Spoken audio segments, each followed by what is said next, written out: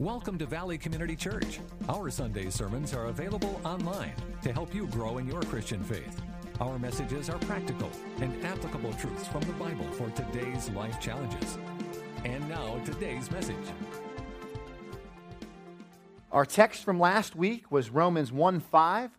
There was 4 little words at the end of this text that I did not read on purpose because I knew that this sermon and those 4 little words needed special attention.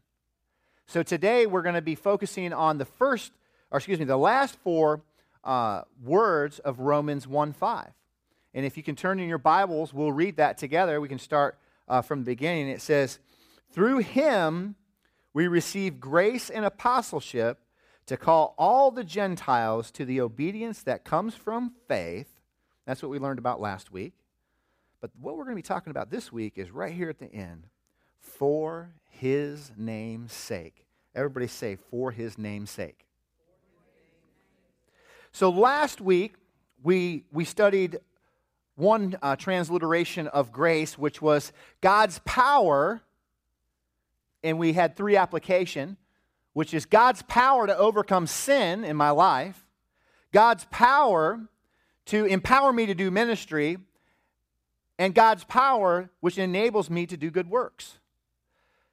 So the power of God that he gives us through Jesus Christ enables us to live the Christian life, to do all the things that we had listed there.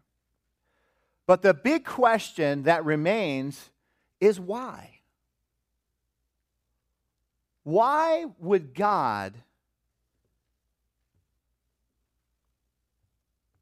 make everything dependent upon his grace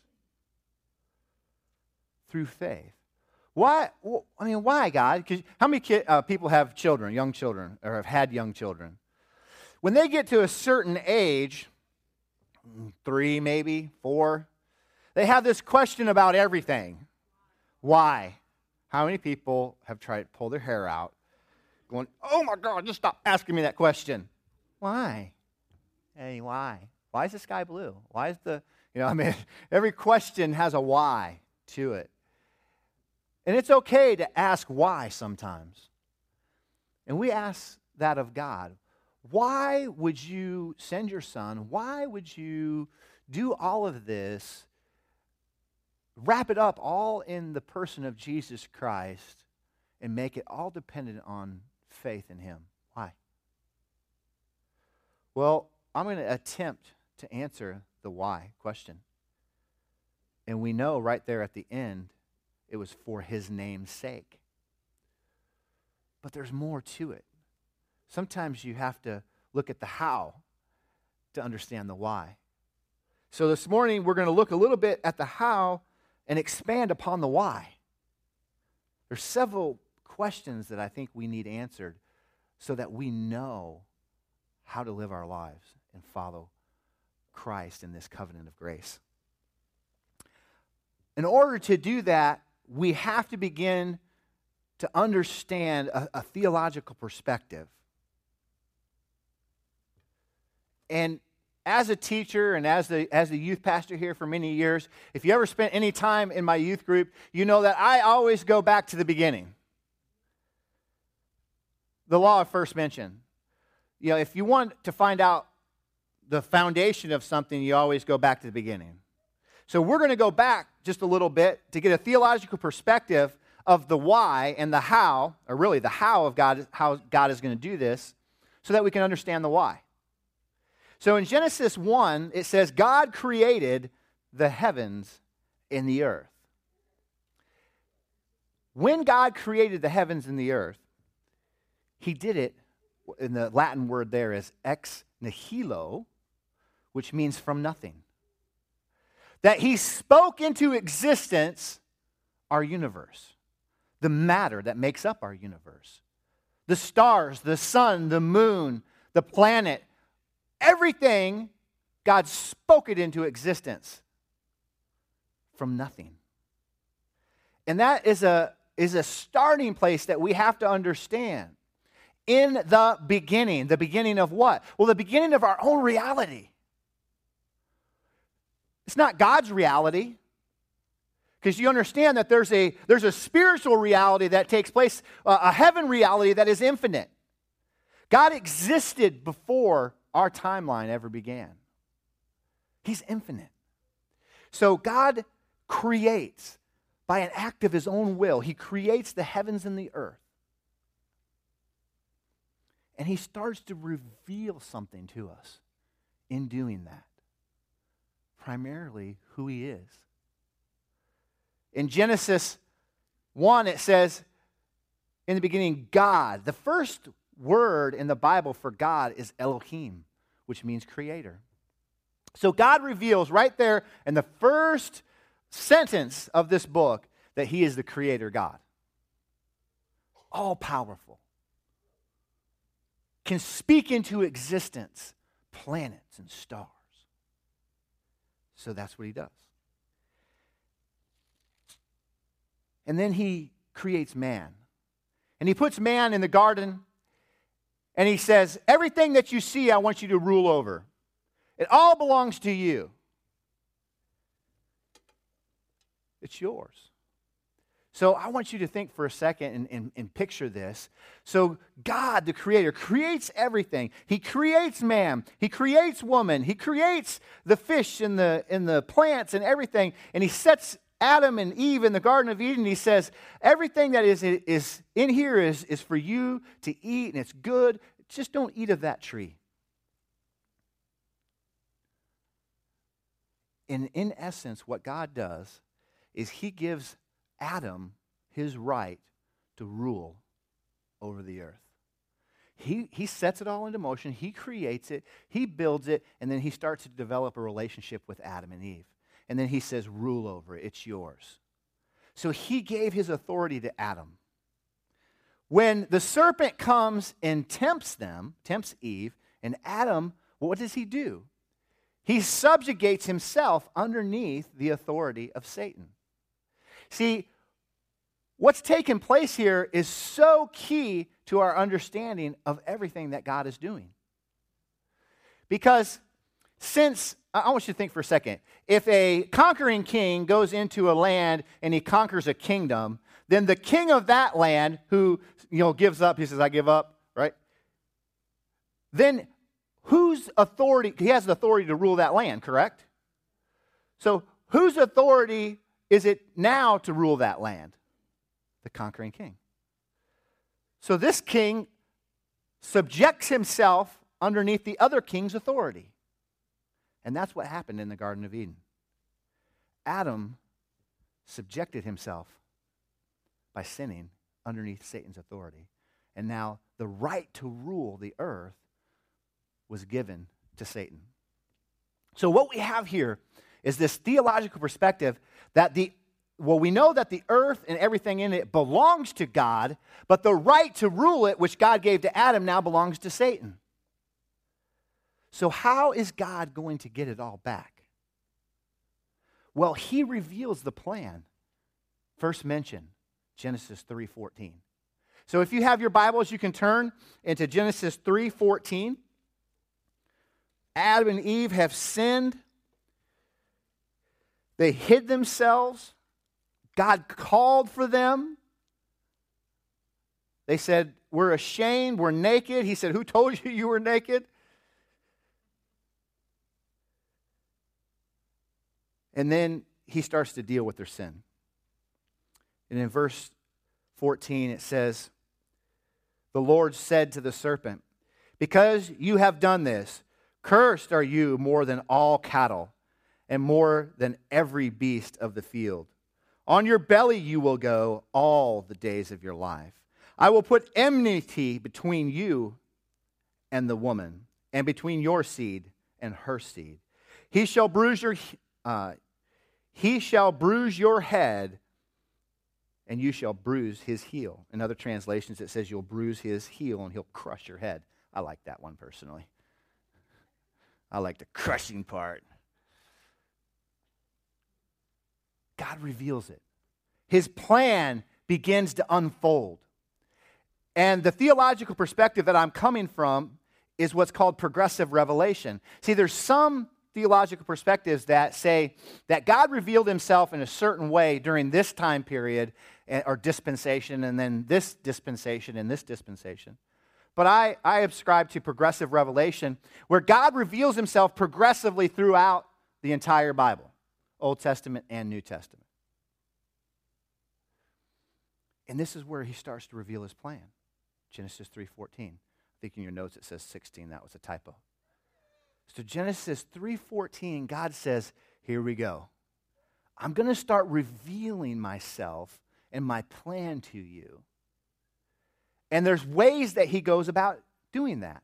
And one of the ways that he goes about doing that is to reveal who he is by his name.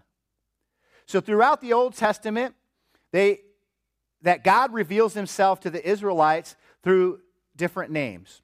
Elohim, the creator. Then he goes into the Jehovah's, which is, Jehovah Jireh, Jehovah Sipkenu. I mean, if you ever do a study of all the names of God, God reveals himself through his name. And they had an understanding in the Old Testament, in the lands, the pagan lands of those days. They had an understanding that all they had to do was worship the name of a god, and it would give them some type of power or authority. So when one army would stand on this side of the cliff, and the other army would stand on this side, and then they are going to meet down in the middle to battle, what were they doing? Well, why don't you all just get to it? No, they had to take their time, and they had to call on the name of this God and the name of that God so that they would have power to overcome their enemy. So these names that were the pagan tribes ascribed to, we know as demons, right? We know that they are false gods. But it was always God's intent and always his heart to establish his name, that his name would be known throughout all the earth. So when the Israelites called on the name of their God, he showed up and he rescued them over and over again.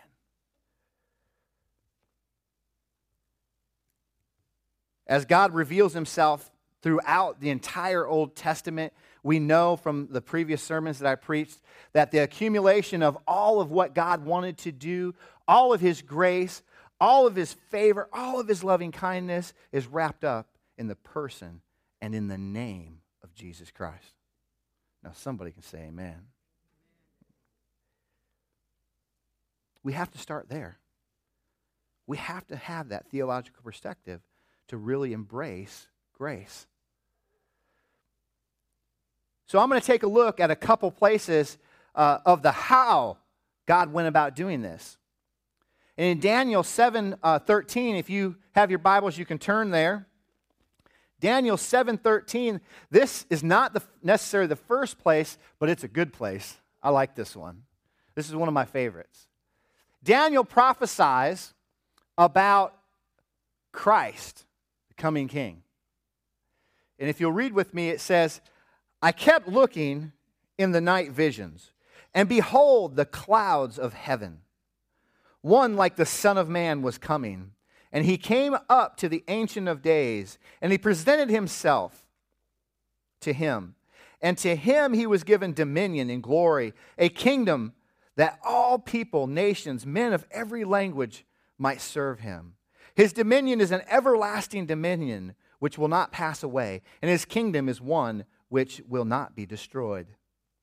So God reveals another part of his plan right here.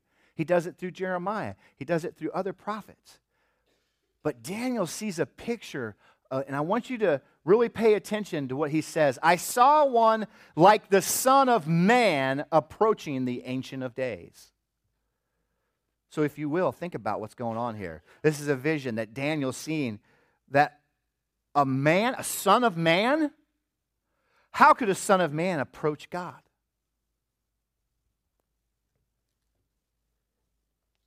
So Daniel gives him this vision. The only way for someone to approach God is to be God, to be worthy of it, right? God begins to reveal his plan to make Jesus Christ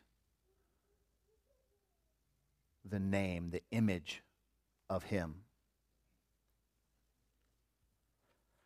So Daniel prophesies about it. Jesus testifies to it. Now this is one of my favorite parts of Scripture because I can just see it happening. It's so cool. So if you'll turn to Matthew 26:64, Jesus testifies to what Daniel's vision said when he's questioned before the Sanhedrin. We know that they all hated Jesus and they wanted to get rid of him because they felt like he was stirring up trouble and saying things that, were against God's word and so on and so forth, really trying to question their authority and their rule. So they plot against Jesus and they bring him before the Sanhedrin for questioning. And let's back up just a little bit, and let's go to verse 62. It says, the high priest stood up and said to him, because Jesus wasn't answering any of their questions, do you not answer? What is it that men are testifying against you? But Jesus kept silent, and the high priest said to him, I adjure you by the living God that you tell us whether you are the Christ, the Son of God. Jesus said to him, you have said it yourself. He said, are you the Son of God? So he brought all these witnesses to testify against Jesus.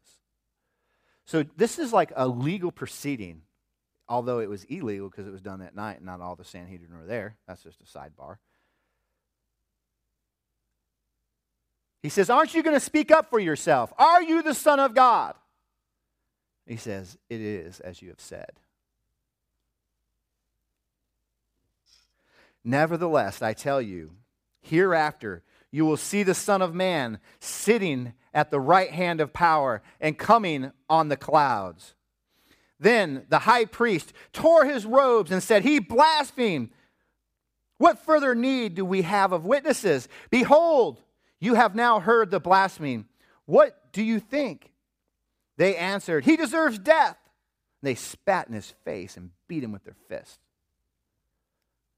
Why would the high priest tear his robe and just and blow up like that? Because of what Jesus said. It wasn't that he claimed to be the Son of God right off the bat. It's because he said this, nevertheless, I tell you, hereafter you will see the Son of Man sitting at the right hand of power and coming on the clouds of heaven. He's referring back to Daniel's vision. And the Sanhedrin, the high priest, couldn't take it. He's like, he rips his robe, which was illegal to do. He rips his robe and he's like, blasphemy. You heard it from his own mouth. He's saying that he's going to be able to approach the Ancient of Days and sit down at the right hand of power, and that when he comes back, he'll be coming back in the clouds. The only person that could do that is the Messiah, the Son of the living God. So Jesus reveals, he testifies to what Daniel revealed in the Old Testament. Daniel prophesied about it. Jesus testifies about it, of himself. Because by what greater name could somebody testify but by God? And then in Matthew 27, this is pretty cool. I like this section of Scripture. In Matthew 27, we know that Jesus is then crucified. He's on the cross. He's looking to heaven. And this was what happens. And Jesus cried out again with a loud voice and yielded up his spirit. And behold, the veil of the temple was torn in two from top to bottom. The earth shook and the rocks were split. The tombs were open, and many bodies of the saints who had fallen asleep were raised. And coming out of the tombs after his resurrection, they entered the holy city and appeared to many. Did you guys catch that? When Jesus died and he yielded up his spirit, he said it's finished. When the work was completed on the cross, the tombs of those that had died in faith that we had learned about, like Abraham, opened up and the dead came out. That's cool. I'd like to have seen that. How many people would like to have been there to see that? That'd be awesome. Tombs rolling away. People that were dead, now they're alive. They're walking out. They haven't, it's kind of like when Jesus came out of the tomb, he told Mary, don't touch me. I haven't been glorified yet. Haven't gone up to the Father. So these people had come out of the tombs. They're walking around. And after the resurrection, they go into the city, and the dead testify about the name of Jesus Christ. The power that is in his name. See, we have to understand that God is establishing a kingdom based on the power of his own image. The power that is in his name. It's a name that is above all names. And it has power and authority. Jesus fulfills, after he testifies about it, he fulfills it in his demonstration of power by the resurrection from the dead and of the dead. The dead rose with him. That's pretty cool. I was over in Saudi Arabia. I was a young man. I was 19 years old. And many of you have heard my testimony about how I gave my life to Christ during the Gulf War. You know, I had gone to church and I had, gave my life to Christ and tried to live for him. But, I was still chasing the flesh, just put it simply. I'd ask God to forgive me on Sunday, but do whatever I want Monday, Tuesday, Wednesday, Thursday, Friday, Saturday. Pastor Michael said, my faith, people during the week, our faith leaks. Like a bucket with holes in it, and it just kind of leaks out. And that's the way I was living my life. But at that point, in a minefield in Iraq, I said, okay, God, if you get me out of this, I'll serve you the rest of my life.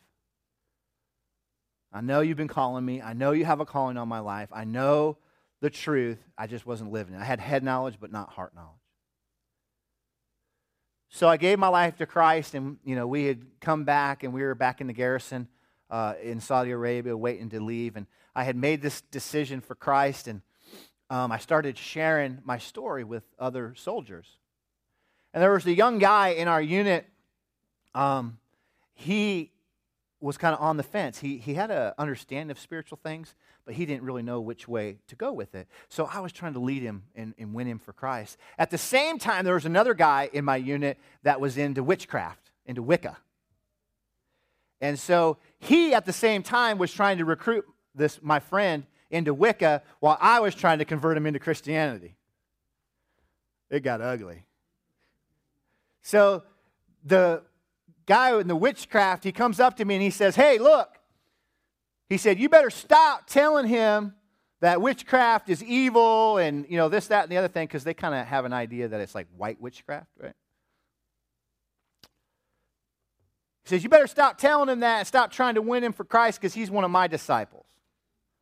I said, well, I don't know who you are, but I serve a God, his name's Jesus Christ. And that young man belongs to him, not you.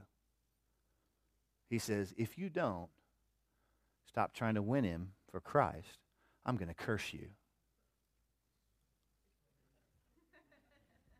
I didn't know a lot, but I knew a little, enough to get me in trouble.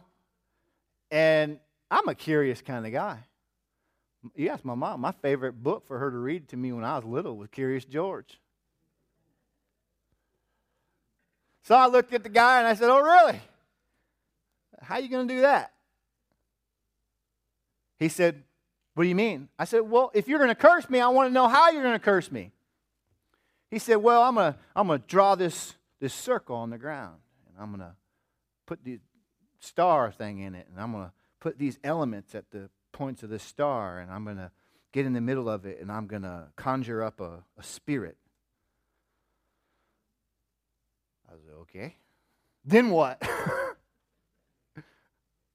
He says, then I'm going to ask the spirit to curse you and come in and kill you or hurt you. I'm like, really? Do you think he's going to do it? He said, yeah, he's going to do it. And I'm like, why? He said, because I've asked him to. I'm like, what you mean? You think he's going to do it for free?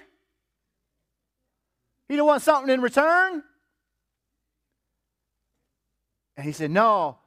He said, as long as I'm in the circle and I got these elements at the points, I'm protected. I started cracking up. I was like, what are you talking about? You're protected. You think that a natural element's going to protect you against a supernatural being? Are you crazy? I said, I tell you what, you go ahead and do your little curse. I'll believe that I am sealed by the name and the blood of Jesus Christ, and we'll see what happens. So he went out and late at night one night and did his little thing out there in the desert and did his little seance, and he cursed me. And man, things just started getting better and better and better for me. Because you know what happens when you, sidebar, you know what happens when you curse somebody and you curse somebody that's not cursable? Curse goes back to you. There's power in the tongue. There's power of life and death in the tongue. Better be careful who you're cursing. So, he calls on the name of this demon. I call on the name of Christ.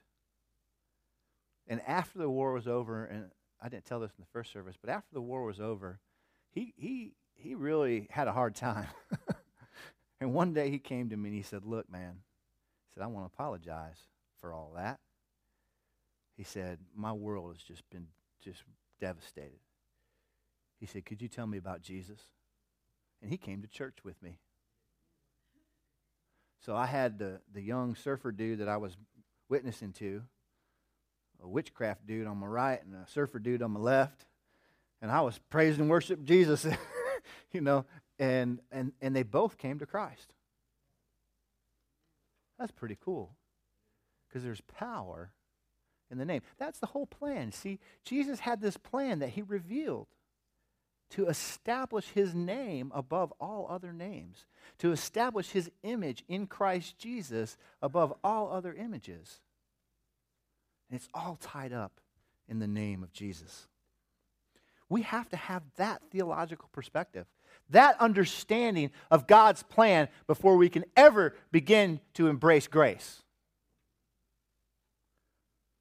The covenant of grace, it's God makes all of our salvation and all of our ministry and all of our obedience dependent upon grace, and makes all of our salvation and ministry and obedience the fruit of faith in grace, because the giver gets the glory. If God gives us the power to do it, and we do it in his name, then he gets the glory and we get the help. Did you hear that? If I get up here and I preach under my own power, my own charisma, my own whatever, and I don't give God the glory, then I retain the glory. I got news for you. You were never designed to retain the glory that was meant for God. You want to know what's wrong with all of our athletes and all of our famous people and all of our actors and everything? And why they do drugs and why they're miserable and why their lives are falling apart, even though they got all this money? It's because they want the glory for themselves. Man, if I had me a box, I could get up on it. Give me a soapbox around here. It's because we were never designed to retain it. Everything, all of human existence, was created and designed so that God's name would be known throughout all time and in all realities. That he would pour out his love, and that we would come to understand the depths of his love through our own depravity. this came to me in between services. Paul talks about this in Romans. He says, what if God did all this just so that you would know the depths of his love? Wow. Because if we were perfect and we had never been allowed to sin and we had never been separated from God, we wouldn't value his redemption. Did you catch that? If I wasn't made aware of my own depravity, I would never value the gift that God gave me, his grace. And Paul makes that argument in Romans 9.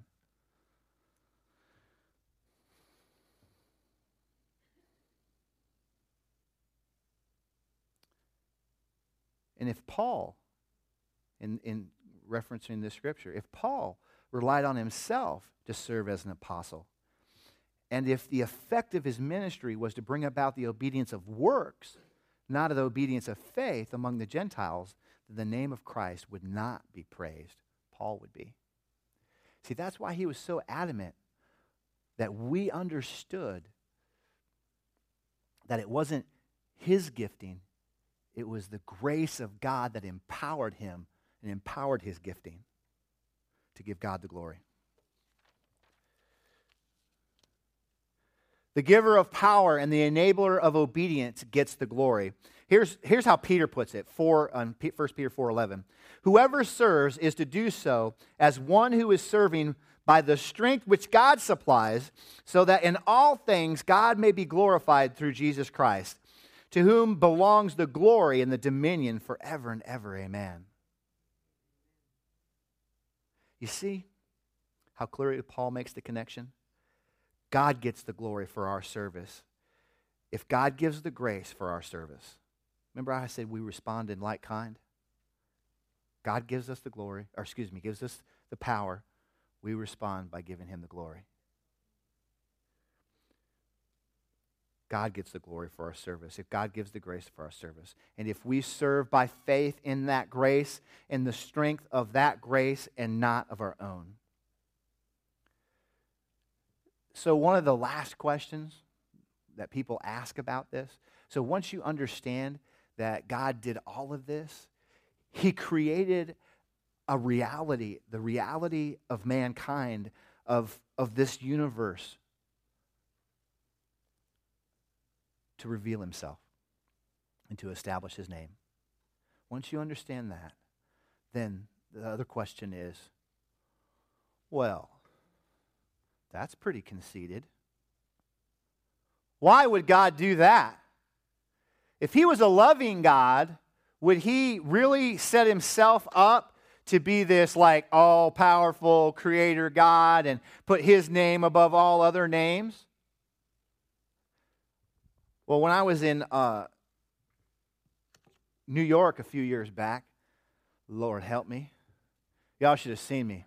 I was driving a 15-passenger. I'd never been in New York. I mean, I'm from Iowa, y'all. Okay, look. Then I lived in the South down here. So 15-passenger van with a bunch of kids in it, teenagers in it. How many people went on that missions trip? Who was it? Anybody in here? No, Miss Lee was in here. Devin was on that trip. Devin will remember this. Man, I was like, and New York was crazy, Mr. Lee. And Jordan was following me, so we had two cars, like in tandem, going all through New York. And we went to this thing called the New York School of Urban Ministry. And then you stay there in this old hospital. I think it was like a hospital that they turned into a dorm in this facility in New York. And then you go out and you do ministry. And so we took groups of kids out, and we had like a guide that took us to different places. And we did ministry in like an AIDS hospital, and we ministered and prayed for people that had hepatitis. And man, I was so blown away by the expression of love that came out of those kids. When a lady would ask, look, I'm about ready to get out, and I almost died because of my crack addiction. And she said, I want you to pray that the crack man don't get me. She said, because I know that and she had AIDS, and she got hit by a car, and she was in the hospital, in this AIDS hospital, recovering from this accident. And she said, will you pray that the crack man don't get me? Because I know if he gets me, I'm a dead woman. So we were in New York. We were praying for these people, and doing street ministry at Grand Central Station and down in that area. And we were out there doing it. And these kids were doing it on the subways, preaching the gospel. And this young tour guide, he was going to Bible college, and his name was Justin. And in the van one day, he was my guide, and he started asking me all these questions about God and God's plan, and a lot of what we're talking about here today, but also predestination. And he says, and I started explaining all this to him, and he says, you mean to tell me that it's God's grace that by which I'm saved? Yes. So the only way I can get God's grace is if I have faith. Yes. But the faith comes from God. Yes. Grace comes from God. Yes. So you mean there's nothing that I can do or have done to earn God's favor? Yes. Now you got it. He couldn't get it. He was like, I can't believe this. Well, that doesn't make sense. You mean if it's all up to God, then it doesn't have anything to do with me. It has to do with God. I said, yes. God chose you long before you chose him. Grace comes from God. Faith to believe comes from God. His choice is sovereign. This kid was upset. Devin, you remember that? He could not wrap his head around it. He was freaking out. We went into the wee hours of the night. I was trying to explain this to him. And he's like, it's just a crapshoot then. That's what he said. It's just a crapshoot. And I'm like, no. It's the sovereign choice of God. Because his name will be known. And he will make his name known in your life.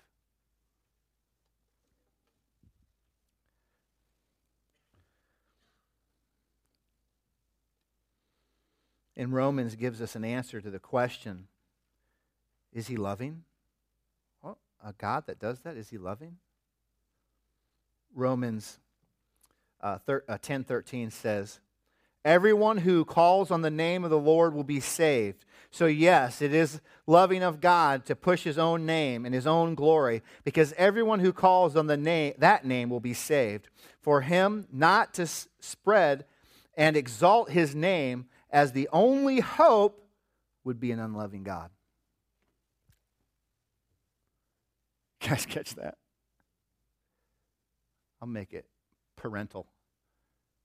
How the Bible says that if you don't discipline your children, you don't love them. If God didn't exalt his own name, we would never have a name to call on to save us from our own sin. If he didn't establish his name for his own name's sake, then we would have nothing to call upon for salvation. So yes, he is a loving God. The second answer is given in Romans 5:2. It says, where Paul says that while we stand in grace by faith, we exalt in hope of the glory of God. In other words, the glory of God is our hope and our salvation and our exaltation, our joy. We don't just call on the name of the Lord to get something. We call on the name of the Lord so that everything that separates us from the Lord will be overcome by the grace of God, and we will have access to the Lord himself. We exalt in hope of the glory of God. Therefore, it is loving for God to make the name of God, that is the glory of God, the goal of all of his grace, because this is the goal of all of our longings. It is loving for him to do this.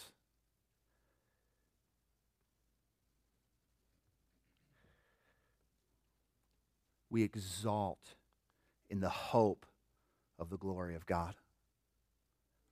Is that your longing this morning? Do you long to see his name being made known? What if God endured all your sin, all your stubbornness, all of my stubbornness? Look at your neighbor and say, hard head. What if God endured all of our hard-headedness so that he could bring us to a place where he could show us his love? And that we would surrender our hearts to him, and his name would be made known through us.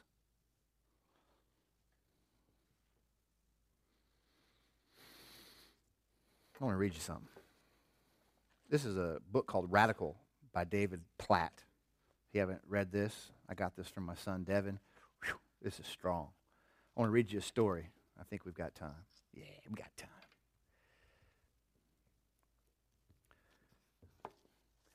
He says, I was in Indonesia, in the country with the largest Muslim population in the world, teaching in an Indonesian seminary. Before they graduated, the student in the seminary are required to plant a church and have at least 30 new baptized believers in a Muslim community. Okay, you can't graduate Bible college until you plant a church in a Muslim community and convert 30 Muslims. That's, can you say dangerous?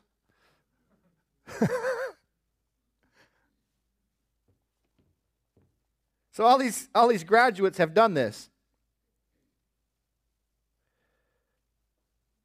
Every one of them had fulfilled the church planting requirement.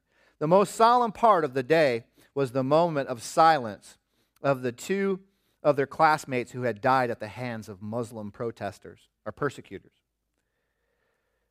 It was a privilege getting to know these students and listening to their stories. One brother, Radin, shared his testimony. With a fiery look in his eye and an intense tone in his voice, he said, "Before I became a Christian, I was a fighter. I learned ninjutsu and a variety of other techniques for taking people down." I nodded. I was making a mental note. Don't mess with Radin. He continued, "One day, I was sharing the gospel in an unreached village with people who had never heard of Jesus. I was in one house sharing Christ with a family, and a witch doctor from the village came to the house. Witch doctors and magic were common in the villages like these. They hold sway over an entire community with their curses and their incantations. The witch doctor called me out," Radin said. "He wanted me to fight him."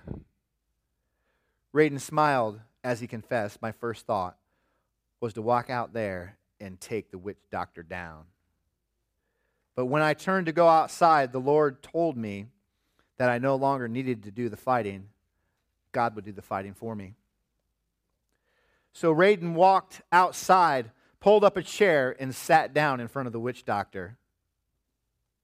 He's like, "Okay, I'm just going to pull me up a chair, see what happens."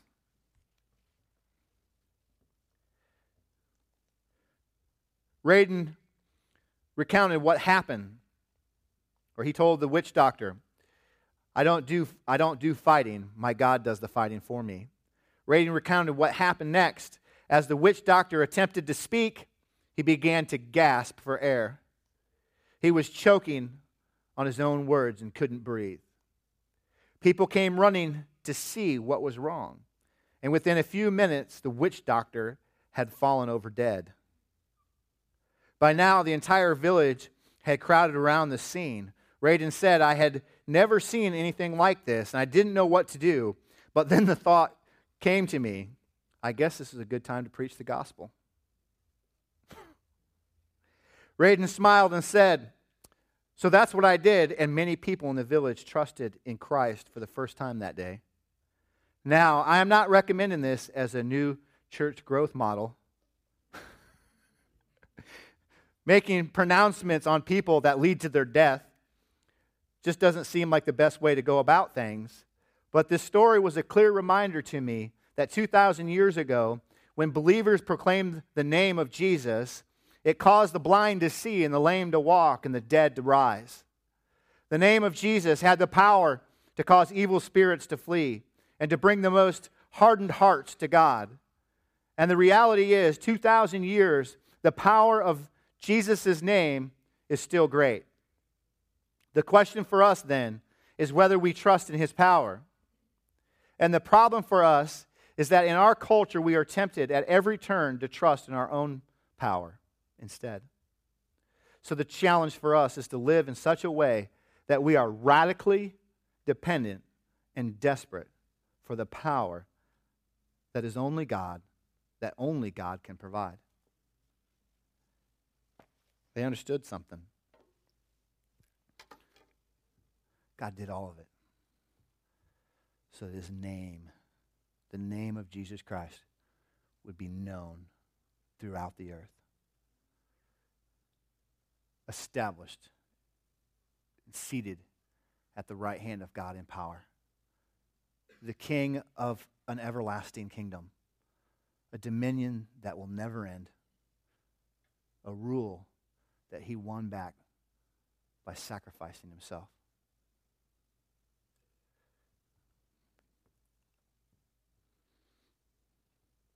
Is that your longing today?